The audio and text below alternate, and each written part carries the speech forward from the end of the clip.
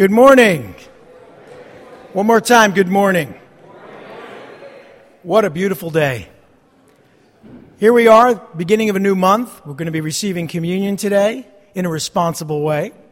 We're going to be spending time in God's Word as we have spent time in fellowship and in praise and worship.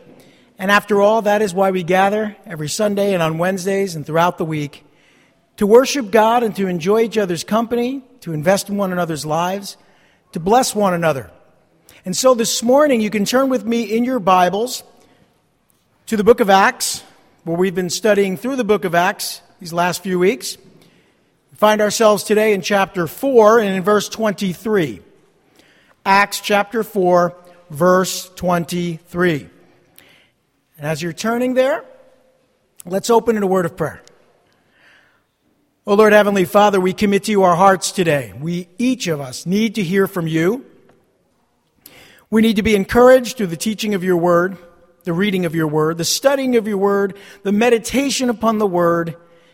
Lord, we need to know that the truths in your word are just as true today as they've ever been. And we need to be encouraged, Lord, because we live in a dark world that's becoming increasingly darker by the day. So we now commit to you our hearts and our lives and ask that as we listen, you'd give us ears to hear, hearts to be open to what you would say to us, and minds to understand all, that the Spirit would speak to us. We pray in Jesus' name. Amen. We're going to see in this section today that the church prayed for boldness. The church prayed for boldness. And this is after Peter and John were released by the temple authorities. You see, the Sanhedrin had arrested them. They had released them, but they arrested them, kept them overnight. And then Peter and John, after having been arrested and detained and intimidated, told the church everything that the Sanhedrin had said to them. Look at verse 23. On their release, Peter and John went back to their own people and reported all that the chief priests and elders had said to them. They basically came back and gave an update. And said, well, this is what happened. As you know, we were preaching in the temple after the crippled beggar was healed. And then the Sanhedrin sent the temple authorities. They took us into custody overnight.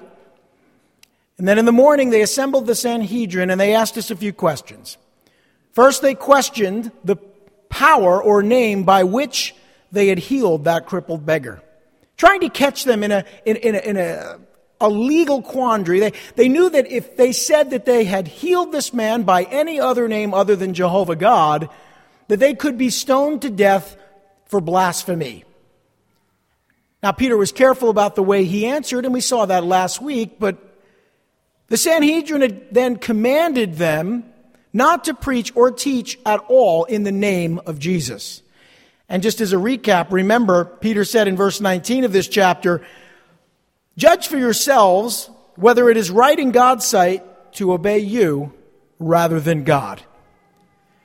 And I think, they go on to say, for we cannot help speaking about what we have seen and heard. Listen, you cannot help preaching the gospel. This is why we're here, amen? So if the authority, any authority, suggests that you should listen to them and not listen to God, ask them to judge for themselves whether it's right to do so. And then follow your conscience. We hear a lot of this, I follow the science, I follow the silence. I put the word C-O-N in front of that. I follow my conscience as the Holy Spirit directs me according to His word, my conscience. That's how God speaks to us. He's given us a conscience, and you can drown that out, and your conscience can become seared, as with a hot iron, as Paul says. And basically what happens eventually, you don't even know that what you're doing is wrong. We see that throughout the world within our culture today. But after Peter and John shared what had happened, and that they had boldly refused to submit to the Sanhedrin or to be silenced by them, listen, the church got together and did what the church should do. Look at verses 24 through 28. When they heard this, that is the church, they raised their voices together in prayer to God. Sovereign Lord, which is a way of saying, God, you're in control of everything.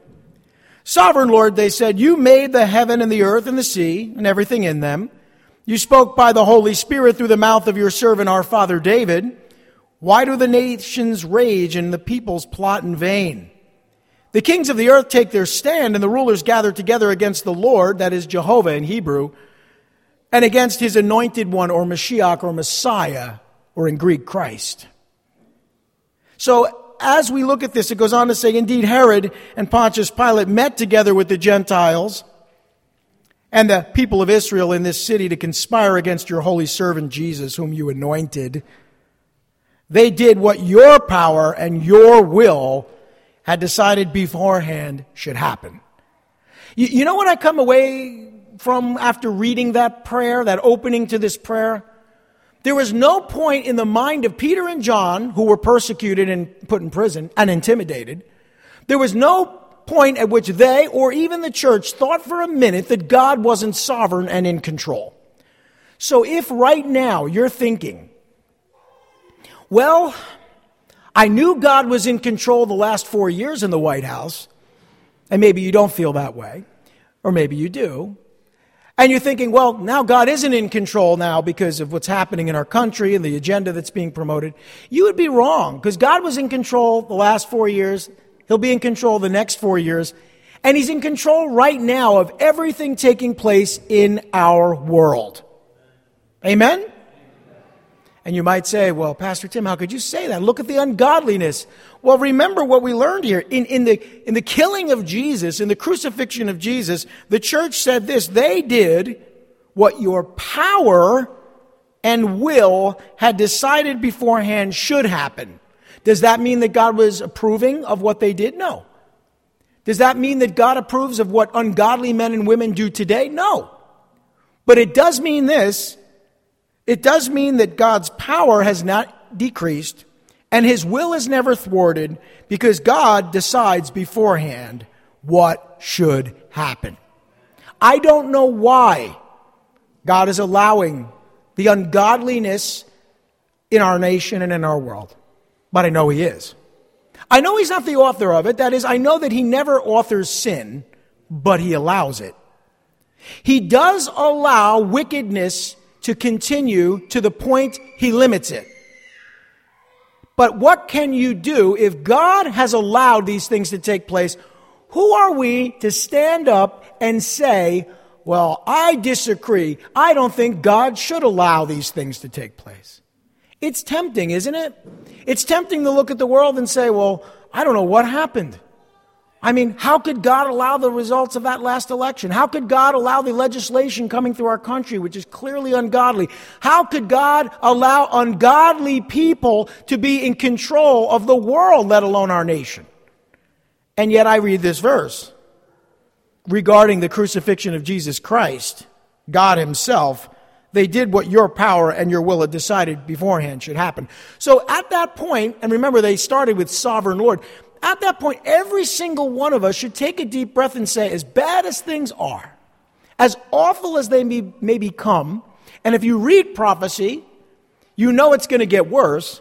Should there ever be a point where you, as a believer in Jesus Christ, as a disciple of the risen Lord, should ever say, oh, all is lost? All is lost. There was a time where God was in control of our lives, but sadly that day has passed. You see, I see a lot of Christians acting that way. And it's because what they think, let me just say what I think should be happening, isn't happening. It's really hard, isn't it? It's really difficult. For a little while there, we thought, wow, our country is turning towards godliness. And you know what? Probably half of it is. But there's another half out there that would silence the preaching of the gospel and would like to cancel you. And God is allowing them to succeed for some period of time. I'm not convinced it's going to last for very long, but I don't know. But by put my trust in God, His power and His will, can I hear an amen? So the church fellowship, before they even pray, they acknowledge the truth of God in prayer to God the Father. The truth of God should be acknowledged in prayer. Heavenly Father, who's in control of all things, Sovereign Lord, who by your power and will allow even the most wicked people to prosper when you decide they should. Lord, we trust you with our lives. You see? You see, if you start your prayer acknowledging God's sovereignty and that He's in control of all things, everything that follows will be prayed by faith. And you'll save yourself a lot of complaining in prayer. You'll save yourself a lot of time. Because you won't say things like, oh God, please help. You won't do that. You'll ask God to bless you and to work, but it'll be by faith, not by fear. And by the way, I've said this before, fear is way more contagious than viruses. Don't give yourself over to fear. We know this. God has not given us a spirit of timidity. That is fear. And timidity is really the right word. It means, oh, well, I wouldn't want to say anything. I might offend someone. But of love, power, and a sound mind. And right now, that's in short supply. So here's what happened. They're praying. They acknowledge that God is the sovereign creator of all things. Now, I want you to think about this. If you bought a Tesla, and I don't own one, I happen to like them. They look really nice. I don't put enough miles on my car for the investment to pay off, but I have to admit they're really nice. But if you owned a Tesla and you had a problem with it, would you call Ford?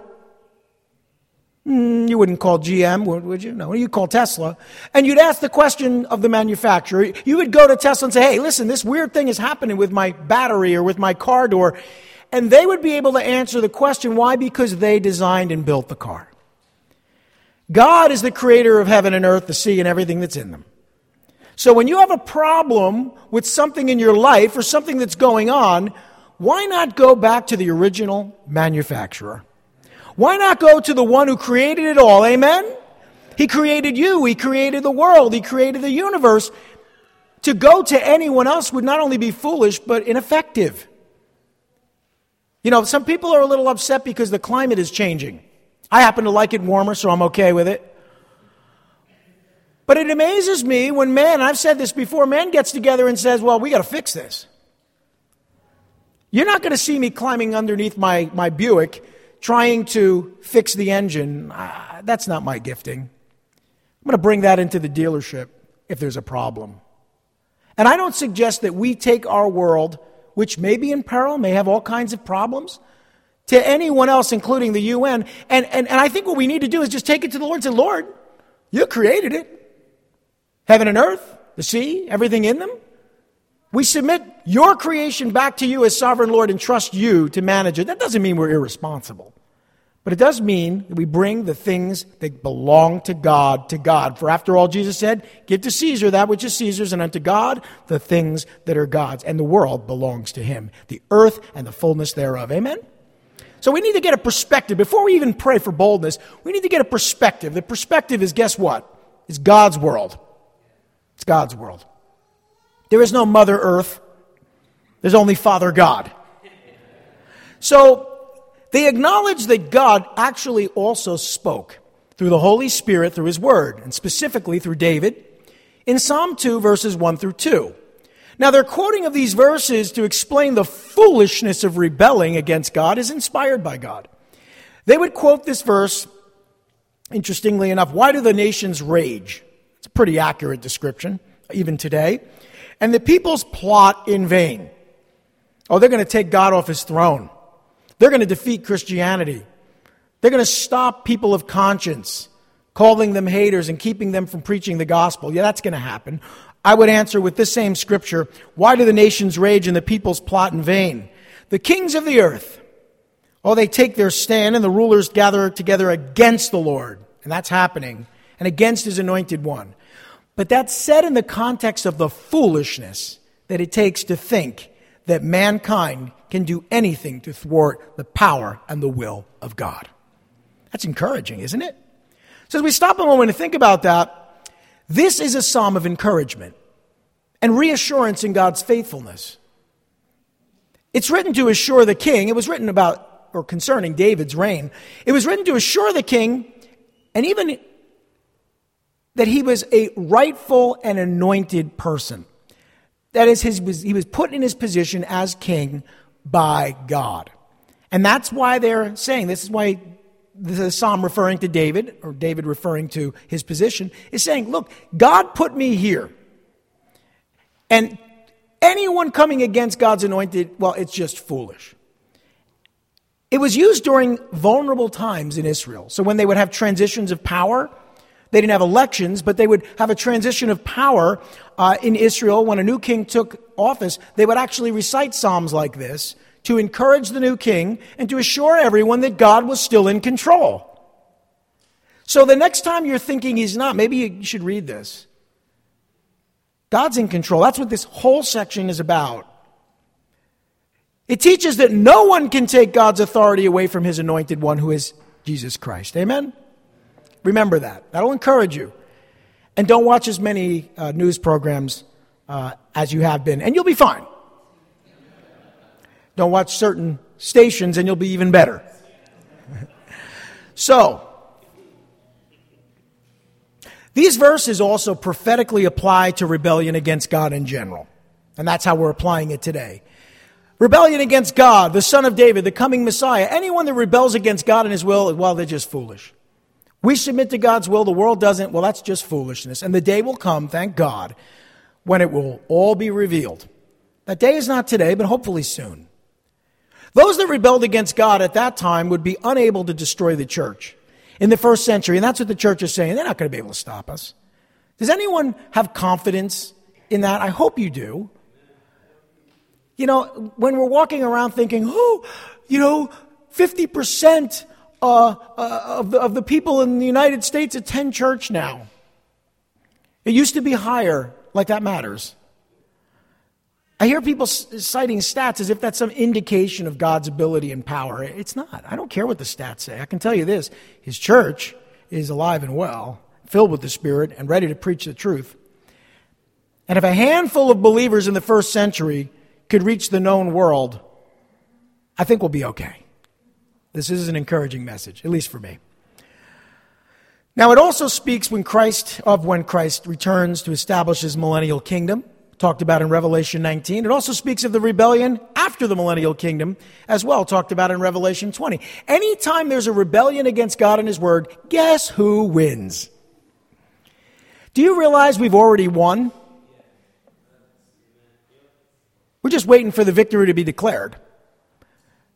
You know, it's like we were visiting friends yesterday, and the kids wanted us to play this, I guess, some kind of dance revolution thing. And so we're jumping around doing this thing, and I'm a cat or something on the screen. It's, for kids.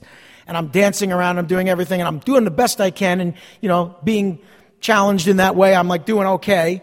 Michelle killed it. But she's good at that stuff. So I'm trying my best, and I'm like, I think I got it. I'm trying to beat these kids. And I think I got it. I'm waiting. And I'm waiting for the Xbox to tell me who won. And finally, I lost by just a hair. And I thought, it's like we're in that place now. We're waiting. We're waiting for the victory to be declared, but it's not even going to be close. The victory is ours, brothers and sisters. And we may be waiting for it, and we may not be sure at times, but you need to know he's already won. I need an amen. Amen. Okay. It is vain to make plans that are contrary to God's revealed will. Have you figured that out? I'm going to do this. I'm going to do that. I know what I'm going to do. I'm going to buy that. I'm going to buy this. James tells us, don't do that. Don't do that. Because you don't know what's going to happen tomorrow. You don't know what's going to happen in the next 5 minutes. But the world thinks, isn't this great? We're going to do this. We're going to silence them. We're going to take over that. We're going to make this a state. We're going to get rid of this legislation. We're going to take care of these things. We're going to spend this amount of money. And I keep thinking, wow, that's insane. But then I stop and think, well, by God's power and will, he allows what he allows. So I have to be okay with it, and I have to trust that God really is in control. I hope you know that. I hope I'm just reaffirming you in your faith. But here's what we do know. Nations may conspire to push God out of their national conscience. Ours certainly has been for some time. Peoples may plot to push God out of their popular culture. But it's vain to do so, for God is in control. It's ridiculous to try to defy God's authority or the authority of Jesus Christ over the earth.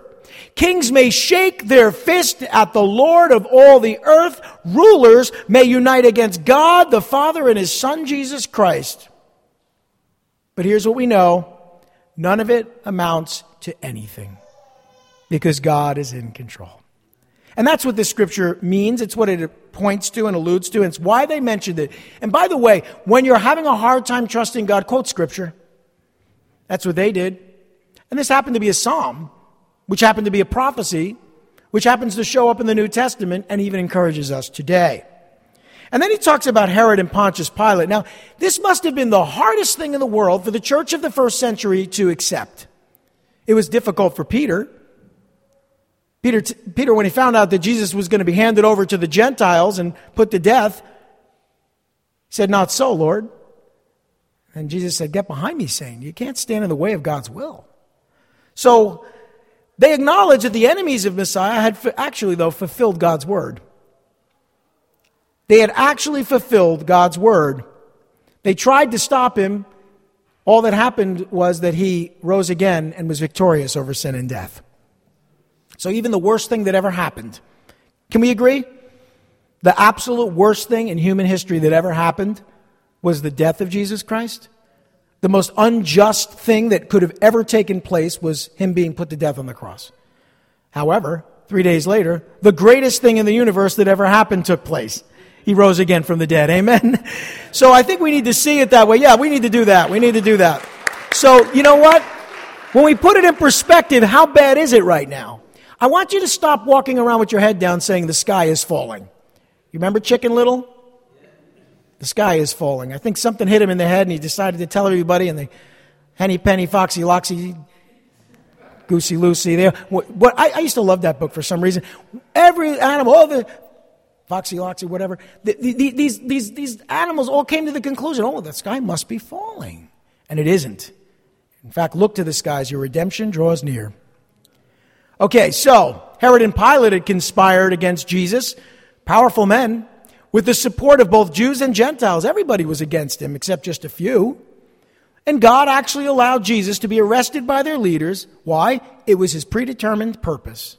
He had actually foretold through all the prophets that Messiah would suffer. He had fulfilled his word by allowing them to hand him over to be crucified. So at what point was God not in control? Well, listen, now the church, their hearts are in the right place. Their spirits are calibrated. They're tuned in. They know. You know what they know? God is in control. Notice, when you know that God is in control, how the Spirit will lead you to pray and how he will respond. Let's go back to the word. Verses 29 through 30. Now, Lord. That is, they've already said what they need to say about the truth of God's sovereignty. Now, Lord, consider their threats and enable your servants to speak your word with great boldness. Stretch out your hand to heal and perform miraculous signs and wonders through the name of your holy servant Jesus. What did the Sanhedrin say? Don't preach in that name. Don't say the name of Jesus. I mean, you can curse and use the name of Jesus, but don't use the name of Jesus. You see, isn't that crazy? Isn't that crazy? Isn't that something? Do you not see Satan in control of that? All the time you hear people use the name of the Lord in vain, but use the name of the Lord as it's appropriately meant to be used, like praise the Lord Jesus. See if you don't get fired. Scream at the top of your lungs, use an expletive and say the name of Jesus, and you might even get promoted. Is that crazy? It's not crazy, it's demonic. We know what's going on, right?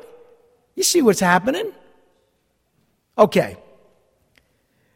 What we do know is that they prayed that the Lord would consider the Sanhedrin's threats and protect them from them.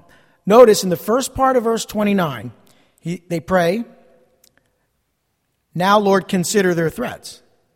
Now, what is that? Well, the Lord didn't have to consider their threats. He knew their threats. He didn't need to think about it. But what are they saying? They're saying, Lord, consider what they're saying. What are our enemies saying? And then, as a result, protect us from that. So we can pray, Lord, consider the threats of those that hate you and hate us. Protect us from them. It's okay. We don't want to be martyrs. You know, we're not looking for that. You're not looking to get fired. You're not looking to get canceled. Protect us from the threats of the enemies. But regardless, they go on to pray that the Lord would enable them to speak the word of God with great boldness.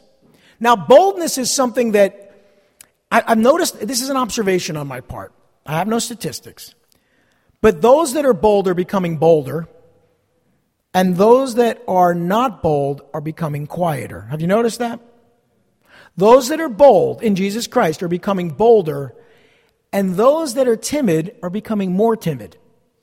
I'm going to suggest that if you feel that you're less bold today than you were 2 years ago, let's say, or several years ago, that the answer is to acknowledge God's sovereignty and pray for great boldness. Very simple. Pray for great boldness. You don't have the option, oh Lord, help me to keep my mouth shut, never share the gospel or tell anyone the truth. That is not going to be answered. That's not a prayer that God's going to answer. But praying for great boldness will be, as we'll see. So they knew that the Lord had called them to preach the gospel and to teach God's word. He's called us as well. They also knew that they did not have the courage or the boldness to fulfill God's call in and of themselves. So what's going to happen is if you rely on your own boldness, let's say you're a brash person and you like to open up your mouth and you rely on that, you're going to get yourself in trouble unnecessarily.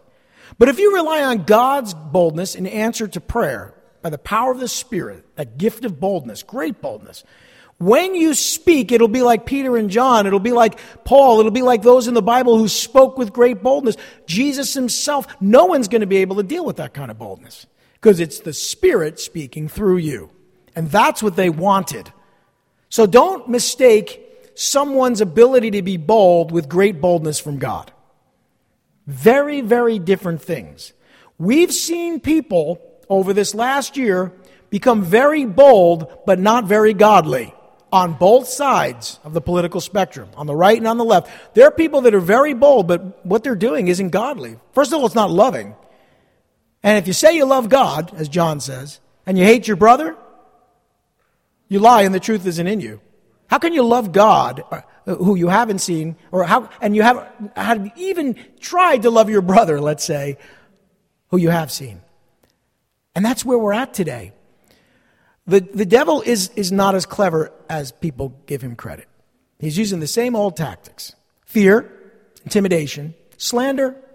Those are things he's always said. Lies, deception, right? Pretty clear. Division.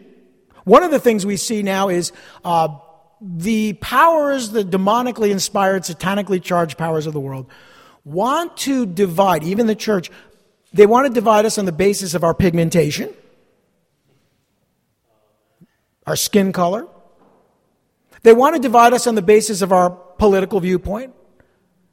I don't expect everyone to agree with me in my politics. It doesn't matter. Just let's be civil about it. And they want to divide us on the basis of how you feel about everything from masks to vaccines to... Don't you see what's going on? See, it's unimportant to me how you feel about those things. What's important to me is that you love your brother. That's kind of why we made the decision to make the foyer, a strict mask zone. Why? It's because we love our brothers and sisters. We're trying to help those who may feel differently than we do. Obviously, I look around, and almost everyone in here feels comfortable not wearing a mask. And that's fine. That's why you're in here. If you're not comfortable, then we have a place where you can be comfortable. You see, what that is not turning the church into a sign out front and neon saying, we don't wear masks and we hate everyone that does. Or, we all must wear masks and everyone who doesn't are evil and hate their brother. That's what I see going on. I don't see any balance here. A good friend of mine, we were having a conversation Thursday night, and he said something, and I want to share it. I told him I was going to take it from him and share it. I give him credit, but he shared from the heart. He said, you know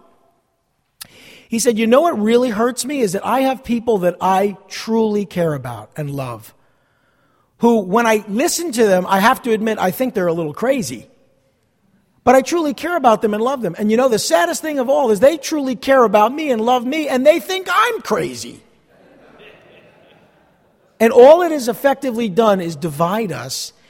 May I even dare say, the church? Don't let these things divide. We're doing the best we can to keep everyone comfortable and do what we can. But listen, if you're looking for everything to be your way or the highway, that's just not even possible.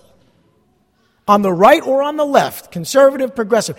It's not possible. It's not feasible. It's not even our goal. Our goal is to praise God, to love God with all of our hearts, mind, soul, and strength, and love our neighbors as ourselves. So I say these things to apply today's message to our hearts. That's not necessarily what we're studying, but that's a good application to our current circumstances. Okay, let's continue. Now, they wanted great boldness. They prayed that the Lord would empower them to do something amazing, actually miraculous, to heal and perform miracles through the name of Jesus. The very thing that got Peter and John in trouble, by the way. More of the same. They knew that the Lord had called them to heal the sick and to perform signs and wonders.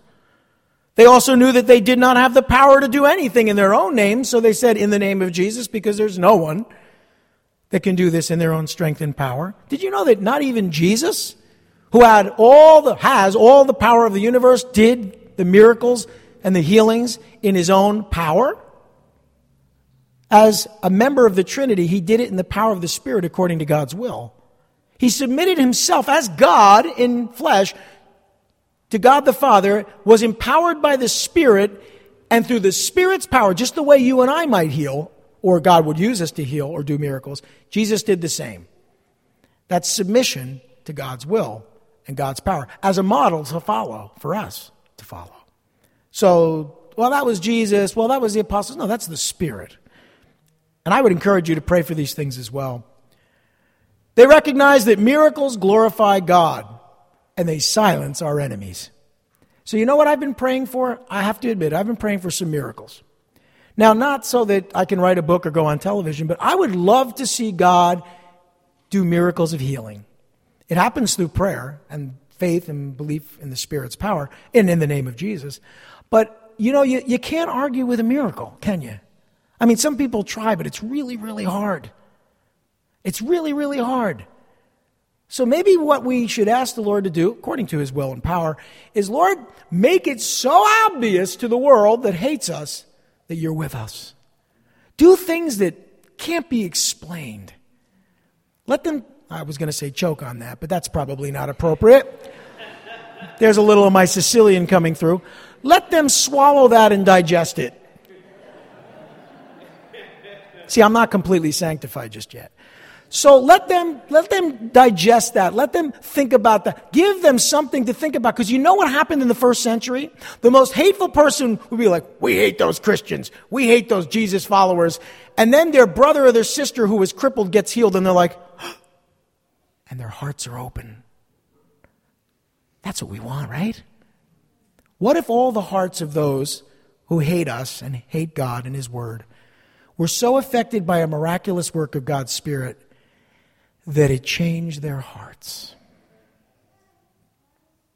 You see? I think we really need to be concerned with that.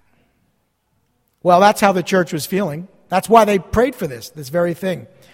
And now I want you to see, as we prepare to receive communion, I want you to see in verse 31 how God the Spirit responded to this prayer. In verse 31, after they prayed, the place where they were meeting was shaken. And they were all filled with the Holy Spirit and spoke the word of God boldly. How long did it take for God to answer that prayer? A couple nanoseconds? I mean, basically the prayer was answered before they prayed it. If you're asking for boldness to preach the gospel, you don't have to wonder whether that's according to God's will. So, God answered the prayers of the church and the fellowship by filling them with the Holy Spirit. The place where they were meeting was shaken in response to their prayers. This is similar to what happened in chapter 2 on the day of Pentecost. Similar, not the same. What this did was confirm that their prayers were prayed according to God's will. It assured them that their prayers would be immediately answered. They could go out in boldness and expect God to do miraculous things through them. And they were all filled with the Holy Spirit. They were enabled to speak the word of God boldly, which is a gifting of the Spirit, an empowering of the Holy Spirit. And this was at least the second time that the early church was filled with the Holy Spirit. Pastor Tim, are you saying that you can be filled with the Holy Spirit more than once? I hope so. Because as D.L. Moody said, I believe it was D.L. Moody, said, I leak. We need to be filled with the Holy Spirit continually. Present progressive tense, like continually filled with the Holy Spirit. Filled. Filled. Filled. When we understand it that way, we shouldn't be surprised that we can pray this way. We need that. You know, it's funny because, it happens suddenly without warning, just like it had in Acts chapter 2. Well, they're all praying together just the same. They were praying together. And they all, again, experienced something powerful while they were sitting together. Now, do you notice the commonality between what happened in Acts chapter 2 and in Acts chapter 4? They were all together, unified, praying together, asking God to work through them. And what happened? The Spirit came down upon them and empowered them to do the work of God. That's why we come together on Sundays and Wednesdays and throughout the week to pray together. And what did they receive? What did they get in response to their prayer? They received a gift. It's talked about in 1 Peter chapter 4. We're actually going to talk about it this Wednesday night in our midweek service. It's called the gift of communication sometimes, or boldness. And it allowed them and empowered them to speak openly, plainly, freely, and confidently. I'm going to repeat that. It allowed them and encouraged them and empowered them to speak openly, plainly, freely, and confidently.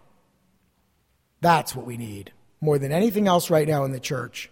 I think you know that I have that gift by now. I've asked the Lord to take away any fear I might have of saying things that need to be said, even of being disliked for saying them. And fortunately, at some point in my life, He answered that prayer. And the older I get, the more I see it happening. Well, you know, that's a good thing, and we need that.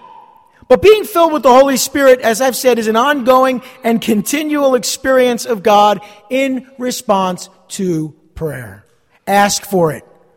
In the Spirit, pray for it. Pray together for it. Expect it. Wait for the place to be shaken. Wait for God to work in and through your lives miraculously.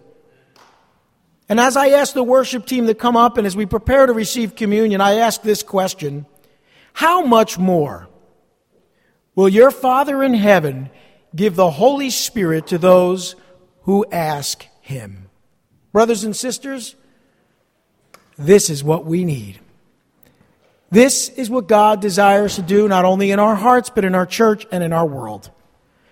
Pray that the Holy Spirit would continually fill you, give you the ability to openly, boldly, confidently preach the Word of God, and that God would, in response to our faithfulness, be faithful to change the hearts of men and women who hate us, hate God's Word, and hate God Himself.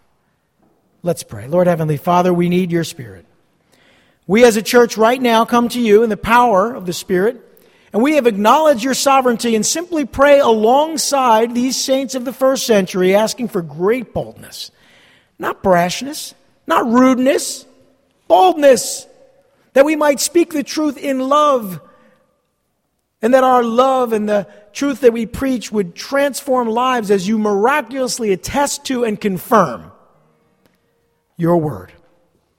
Oh Lord Heavenly Father, we acknowledge, as always, that you came and died on the cross for our sins, that you rose again on the third day, and that you're coming again to judge the living and the dead. And all we, as those who have heard the word today, need to do is respond to that miraculous work, open our hearts and say, Lord Jesus, I want you to be my Lord and Savior. The word says, whoever calls upon the name of the Lord will be saved, and we're calling upon your name. Acknowledging that you died in our place, acknowledging that we're forgiven of our sins as we confess our sins to you, and acknowledge that you rose from the dead. Oh Lord God, this is our heart's desire, that we would belong to you and that you would work mightily through us. And all God's people said, Amen.